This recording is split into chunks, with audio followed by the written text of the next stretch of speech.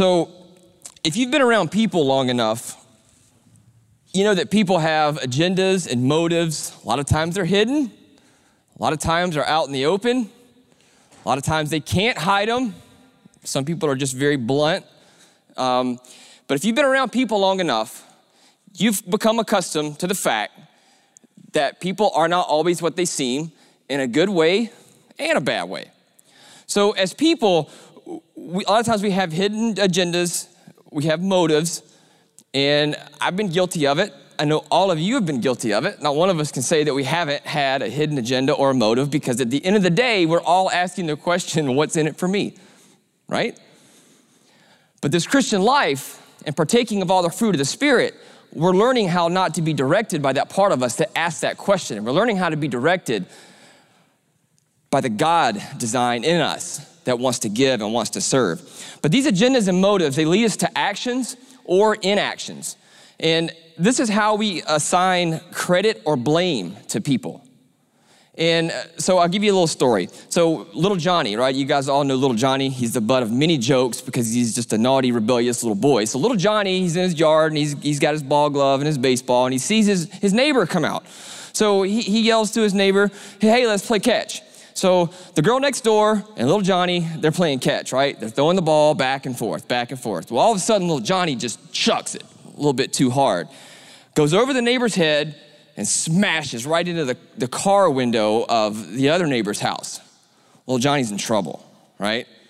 He just committed an action that caused a visible consequence, and he's gonna be in trouble for it. He's gonna have to go to bed early, and he's probably gonna get punished. But the little girl, she's got no consequence to suffer, right? So little Johnny took the action, which caused a consequence, so he gets the blame, and the girl, she's just there. So actions are more obvious than inactions, because this girl, she watched the ball go over her head. Maybe she could have tried to catch the ball. And maybe if she would have caught the ball, maybe she would have got the credit and saved little Johnny's tail. So it's easy to notice when someone does something, and it's hard to take note of something that does not happen. And I'm going somewhere with this, because tonight we're gonna be talking about the goodness of God, which are God's intentions, his motives, and his agenda for us. So the results of action are usually more certain than the results of inaction, as described in our story.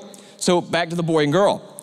Let's say that, little Johnny throws the ball, and the little girl, she doesn't like her neighbor. She thinks he's a crabby old man, and she doesn't even like living next to him. So she purposefully watches that ball go right over her head and smash the window, and inside she's grinning. Now, we don't know this happened, right? But she knows it. So she has a motive which led to her inaction, but nobody can call her out on it, right? Because to everyone else, it didn't happen. So as we interact with people every day in our lives, I guarantee you these mental transactions are going on in people's minds.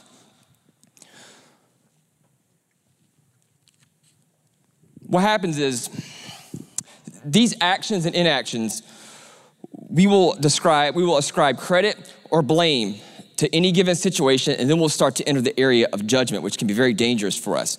And if it's an accident, we tend to judge less. If it's on purpose, we judge a little differently. And we also expect to be evaluated differently, don't we? I know in my house, in my marriage, if I do something to upset my wife, I feel like a champion if I'm like, I didn't mean to. I didn't mean to do that. It was an accident. It makes no difference to her. I mean, the hurt's still there. My dumb decision still happened, but I didn't intend to make it play out like that, right? How many of you have ever had a situation like that where you do something, you didn't mean for it to have a negative consequence, and you're trying to justify to the person that is upset with you that, hey, I didn't mean to do it, it wasn't on purpose. But then there's other times where we do stuff on purpose. So intentions are particularly important to our notion of blame, because if we can blame, we think we can help, right? If I can blame you for doing something bad, Skip, I'll use you as an example because you're right there and you're so awesome. So if I can blame Skip for something he just did that was bad, I can hold him accountable and show him that his consequences are a direct result for what he did. We see where I'm going with this. We shroud our wanting to put blame on people as we want to help them. Our judgments are harsher when we believe that an action or even an inaction was intentional rather than accidental. Studies show that there are two kinds of intentions: abstract intentions to cause an outcome and specific plans for causing that outcome. Read that again. Abstract intentions, in other words, intentions that aren't meant to be, that cause an outcome, and specific plans for causing that outcome. Now, when we talk about people, this can be bad news and this can be dangerous. But here's the good news. We're talking about God. Now, when it comes to God, he's got a good outcome for us. He's got a guaranteed outcome for us. He's got an outcome for us that when we look at that outcome, it should cause us to jump up and down with excitement and realize that life can be better than what it is right now. So God has an outcome for us, and it's good. His intentions towards us are good. And intentions are important because they will determine our actions. If we don't fully understand that God's intentions for us are good, it's gonna cause us to have negative actions, which are, again, in turn gonna affect not only our relationship with God, but how we react with other people. So let's start in Galatians chapter 5, verse 22. So tonight we're gonna learn how to walk in God's intentions for us. We're gonna learn that tonight. There's some very practical things that I've put in here that I've learned through a lot of heartache, a lot of pain, and a lot of struggle. And I wanna teach you some of those principles, and I hope it helps you live a better life. That's my goal tonight. So Galatians chapter 5, verse 22, but the fruit of the Spirit, the result of his presence within us, is love, unselfish concern for others, joy, inner peace, patience, not just the ability to wait, but how we act while we're waiting, kindness, goodness, or benevolence, faithfulness, gentleness, which is meekness, and self-control. Against these things, there's no such law, or nobody can bring a charge to us if we're displaying these fruits of the Spirit. Nobody's gonna get mad at you for displaying the fruit of the Spirit. So the fruit of the Spirit, this is how I define it. You may define it differently, but I have the microphone. So the fruit of the Spirit are the characteristics of the nature of God produced within us by the Holy Spirit as we remain in Jesus. And if you want some homework, check out John chapter 15, where it talks about Jesus, the vine, and we are the branches. If we remain in him, he's gonna cause us to bear fruit. And when we bear fruit, we prove that we're his disciples. At Resurrection Life Church, we exist to develop committed followers of Jesus Christ to reach the world. And the very definition of that, of a Christ follower, is someone that is bearing these fruit. So this is not a series about behavior modification, all right? I'm sure all of us have enough wherewithal to be able to fake it, to fake these fruit, right? So it's not about modifying our behavior so that way we become pleasing to God and pleasing to others. It's about a heart transformation. We have to be partakers of the fruit of the Spirit first and foremost before we can ever think about allowing other people to see the goodness of God working in and through us. So it's for us first and for others. And the goodness of God is his agenda, it's his nature, it's his motive. So again, the goodness of God is his intentions for us. Now Jeremiah 29:11 says, I know the plans I have for you, says the Lord. They are plans for good and not for evil, to give you a future and a hope. If you don't have this Bible verse memorized, it's one of my favorites. I call it a power scripture. There's about a handful of Bible verses that I think are absolutely essential for your soul. This is one of them. You should know this when you wake up every single morning. God's got good plans for me today. God doesn't have any plans to harm me. So if anything is harmful in your life, I can promise you it's not from God. That's just from deductive reasoning from his word. So God's plans are good. They're full of hope, they're full of promise, they're free of harm. So how do we bridge the gap? Because I've had broken dreams before. I've had crashed expectations. I've had situations in my life to where the goodness of God just didn't seem to be working for me. The promises of God didn't seem to be working for me. I've had broken dreams, shattered dreams. How many of you have ever been disappointed? Okay. So how do we bridge the gap here? If we've had broken dreams, if we've had unmet expectations, if we've had these even catastrophes that have happened in our life, what results is a loss of hope, discouragement, despair. So how do we get back on track? Romans chapter 2, verse 4 says this, "Or do you despise the riches of his goodness, forbearance and long-suffering, not knowing that the goodness of God leads you to repentance?" It's a question there. Or do you despise the riches of his goodness? What we do is we despise the riches of his goodness on such a deep level in our heart that we don't even know that we're doing it. But it has such a negative and powerful effect in our lives that we have to address this issue. And it all comes down to self-worth. Our struggles, our failure, we get into this mode where we condemn ourselves. And listen, in the moment of failure, in the moment where we blow it and do something completely ungodly and unholy and just pure sin, we have to be able to look past our own shame and see the goodness of God. If we can do that, we're gonna be overcomers. We're gonna walk in abundance. We're gonna experience the fullness of his goodness. But what happens is we judge ourselves, we condemn ourselves, we empower fear to interpret how we experience life. So what we do is we figure, okay, God's not pleased with me, therefore his intentions must not be good.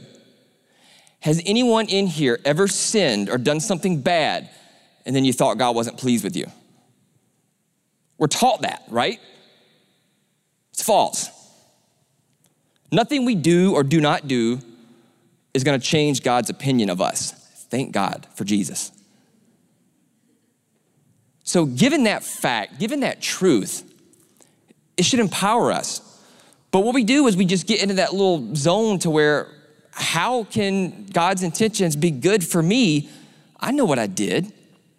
I know what I've done. I know what I still struggle with. You guys, I bet every single person in here, you're human, you struggle. You know, I struggle with things every day. And I promise you, if I shared some of those struggles with you, you would not allow me to preach to you. But before you get all judgmental, if I knew your struggles, I wouldn't be up here preaching to you. You feel me? We're all jacked up. We've all got issues. We've all got problems. We all need a savior. There's goodness. God's good intentions for us. God had a plan. No matter how bad we mess up, God's got a plan. So what happens when God's goodness, his plans don't work for us, is what we do is we blame God. And I want you to see this. I want you to see this for what it is. We blame him for his actions or inactions. See, we start to get into that cycle and treat him like he's a man or treat him like he's a person. Like he can have hidden agendas or hidden motives or somehow send us mixed signals.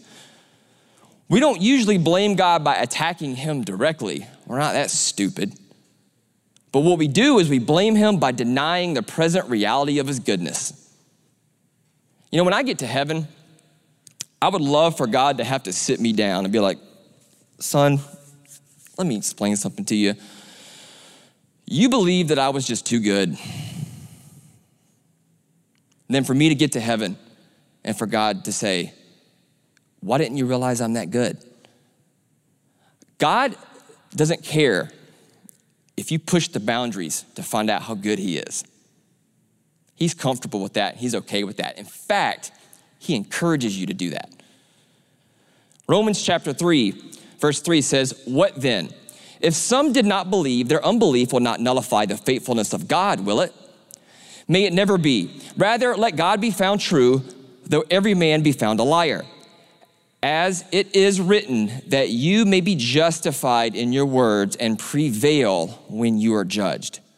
Let me interpret that for you. What that's saying is in the moment to where you want to condemn yourself, in the moment that you want to beat yourself up because you don't feel like you deserve the goodness of God, it's in that moment that you need to speak, I am the righteousness of God in Christ Jesus. My relationship with God and who I've been created to be and my destiny and my purpose is not dependent upon my conduct. It's not dependent upon my failure or my circumstances. It's solely dependent upon what God has done, his goodness and his victory. Our negative experience can have powerful negative effects. So what happens is we have a breakdown. We don't experience the goodness of God, or a promise of God doesn't work for us in that moment or in that situation. We talk to other people, right? Don't you just love other people who have tried the promises of God? They didn't work for them, so they're happy to tell you how the promises of God won't work for you too? God love them. They need grace. But we all need grace. But what happens is we interpret God's perspective of us through our own experiences. And God's not limited that way. He overcame our own perspective with his perspective of truth.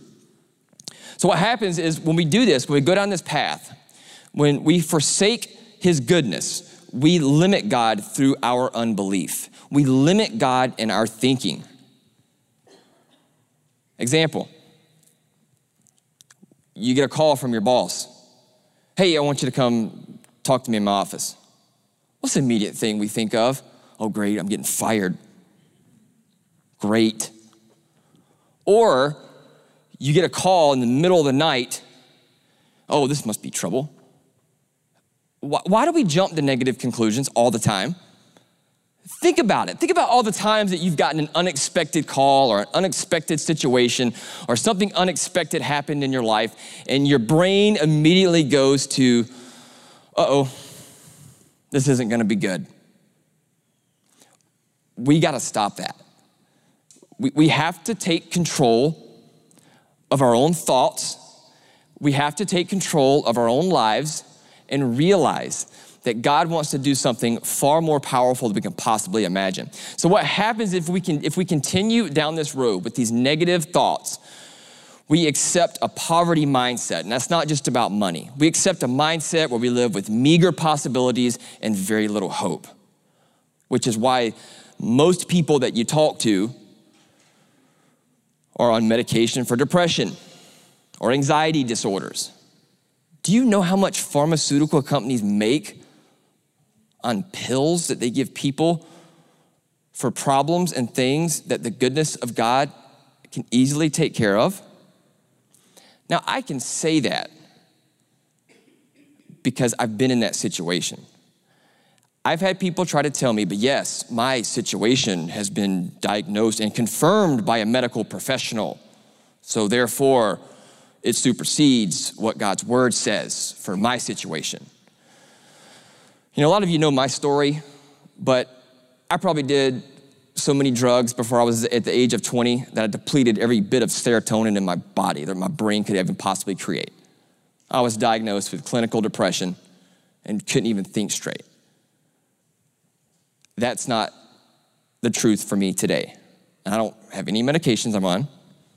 Maybe I should be. But I've tasted and seen that God is good.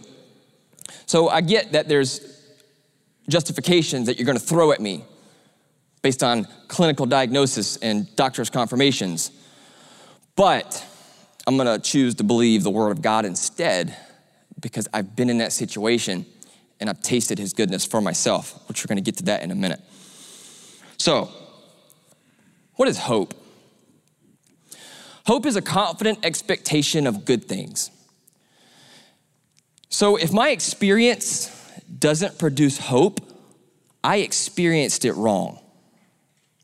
Let that sink in for a minute, because it talks about that in Romans, that when we are in situations to where we're in trials and tribulations, that he says, be joyful. And even in James, it says, count it all joy when you enter into trials and troubles. For at the end of that, it produces a hope. So if any situation that I'm in, any experience that I have, if the end result for me isn't hope, isn't a confident expectations of God's goodness for me, I experienced that situation wrong, and I need to relook at it. Now, I found this out at a very early age in my Christian walk.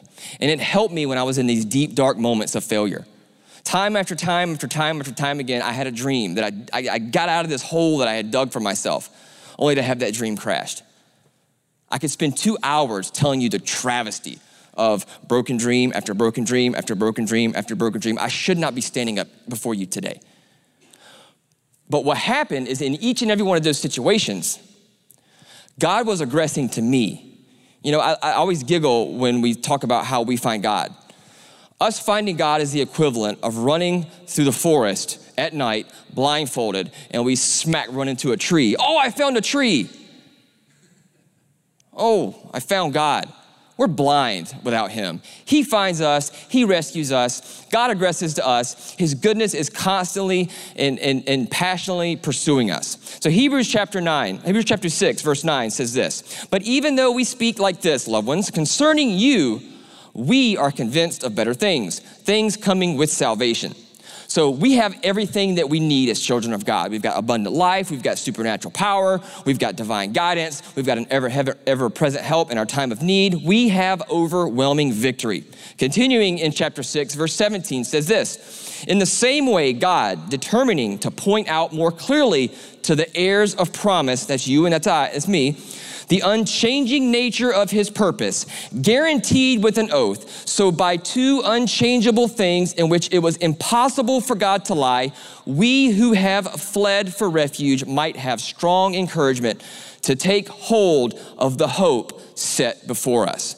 We have this hope as an anchor, both firm and steady. God's goodness is consistent and it is steady. He doesn't change like we change. He never changes. So no, it doesn't matter how we experience a situation, God doesn't change. He is rock solid.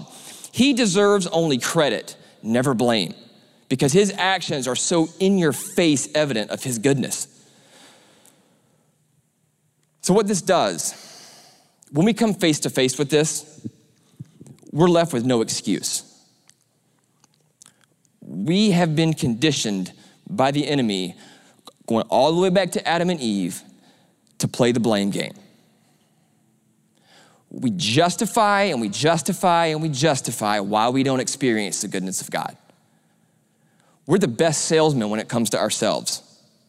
I can talk myself into anything, and I'm sure you can too. You are your own worst enemy, right? The Bible says that greater is he who conquers himself than he who conquers a whole city. We are our own worst enemy, or we can be our best champion. And this is what transforms our fearful, anxious feelings into faithful, confident security.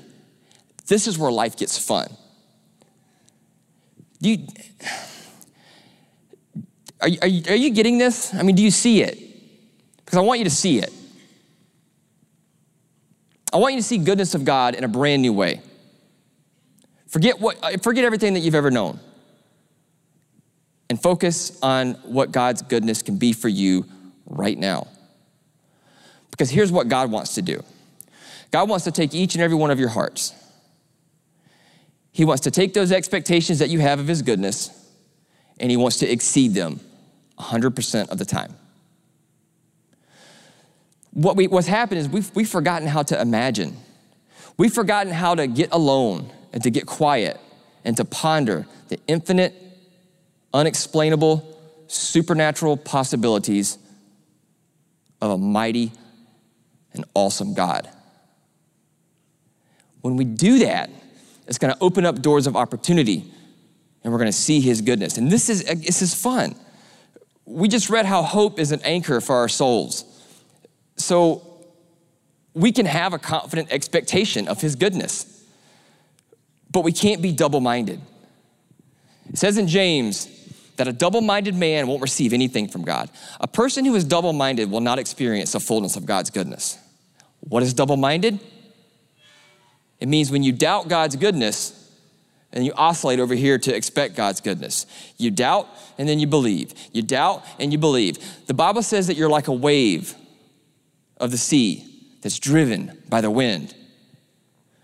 So what happens is we can't be double-minded. We have to be so anchored into his word that it's an anchor for our souls. And what happens is we begin to become stable people.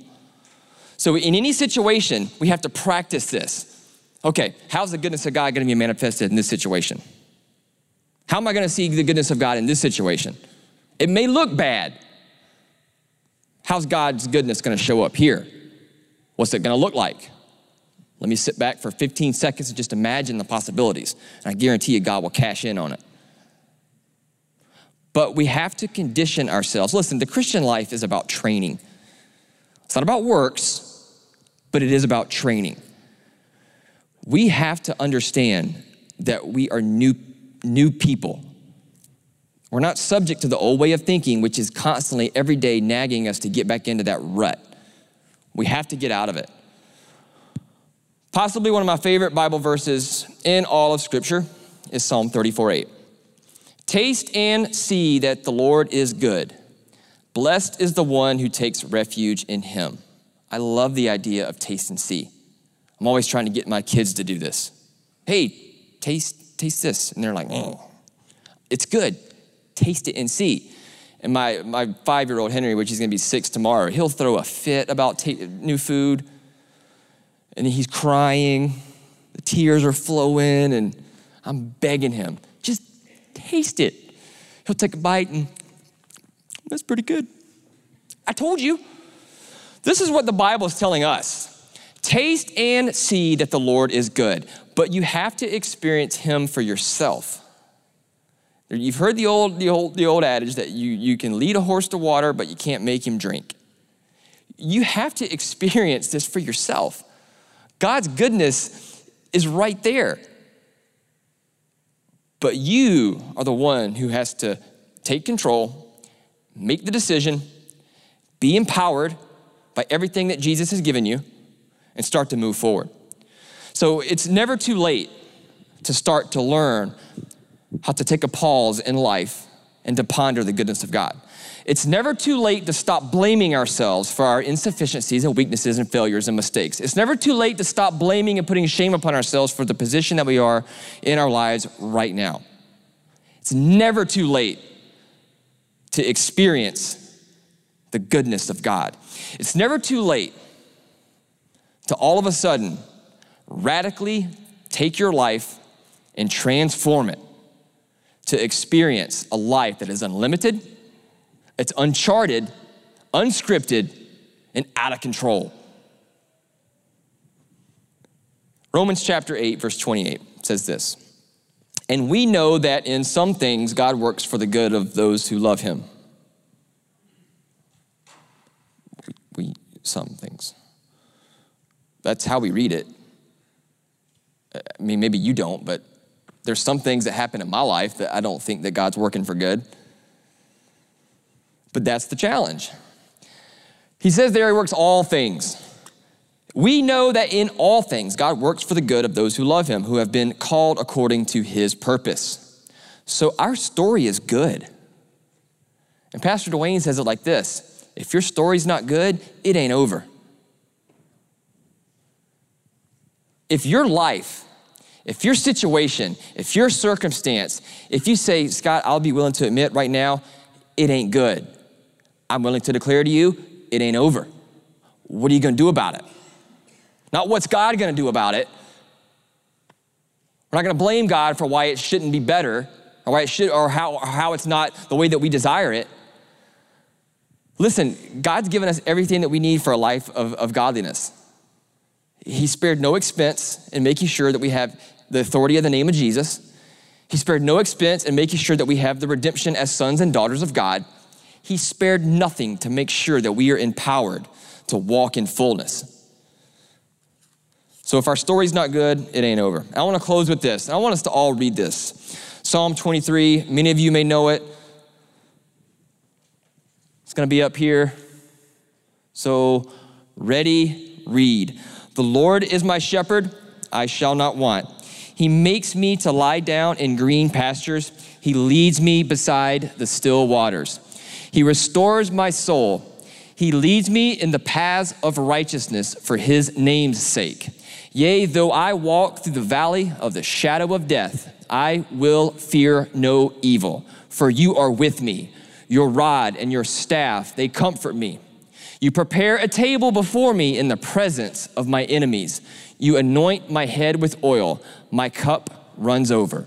Surely goodness and mercy shall follow me all the days of my life, and I will dwell in the house of the Lord forever. Here's the takeaway. Begin to practice the art of being pursued. God is pursuing you in such a way. He is madly crazy in love with you. He so desires to captivate you with his love. He loves it when you just give him a simple glance or a simple acknowledgement. He is so eager. He is so tenacious and determined to just tackle you and smother you with his goodness and his mercy. Goodness and mercy, they call those the hounds of heaven. They're chasing you all the time. Goodness and mercy, when you wake up and your feet hit the floor, goodness and mercy are on you like attack dogs. God is after you. God is pursuing you. God is seeking you. Practice the art of being pursued. We get it backwards a lot of times because of our low self-worth. If I can just seek God hard enough, I'll catch him. If I can just pursue God with enough passion, I'll experience him. No, it's not how it works. Let God catch you. Let God wrap his arms around you. Let God show you who you really are. Let his goodness overtake your life in such a powerful way that it's undeniable to you and everyone else. So what happens in these situations when we're failing, we just need to close our eyes and think and partake of that fruit of goodness. That God, I know how this looks. I even caused this situation by my decisions. However, I know that you're greater. I know that your good intentions for me are more powerful and more effective than anything I can imagine. So I'm gonna believe you there. So now I'm gonna speak that reality that you're showing me to the reality that I'm facing, and I'm gonna watch it change, and I'm gonna laugh in my circumstances. I'm gonna laugh at my situations. I'm gonna start having fun. I'm gonna start living the abundant life that Jesus called me to. I'm gonna start being more. Life is gonna be more. The goodness of God. Realize his good intentions for you, and I guarantee you life will never be the same. Would you bow your heads with me? Father, thank you, Lord, for your goodness. Thank you, God, that you are exposing us to your nature, to your love. We thank you, Lord, that you've given us the invitation for us to have our way in you. Because, God, you've already had your way in us. You've given us Jesus. You've given us life. You've rescued us and given us salvation. So we thank you and we praise you. We focus on your majesty. We focus on your goodness. And we just thank you, Lord. We are determined and we declare that we are gonna walk out of these doors different. We're gonna walk out of these doors empowered. We're gonna walk out of these doors fully convinced and fully persuaded that you have good intentions for us. And we're gonna start partaking of that fruit in our hearts. And we're gonna start giving it out to the people that we meet. No longer are we gonna assume that people have agendas. We're gonna assume that you have good intentions for them as well. And we're gonna treat them as such. In Jesus' name, amen.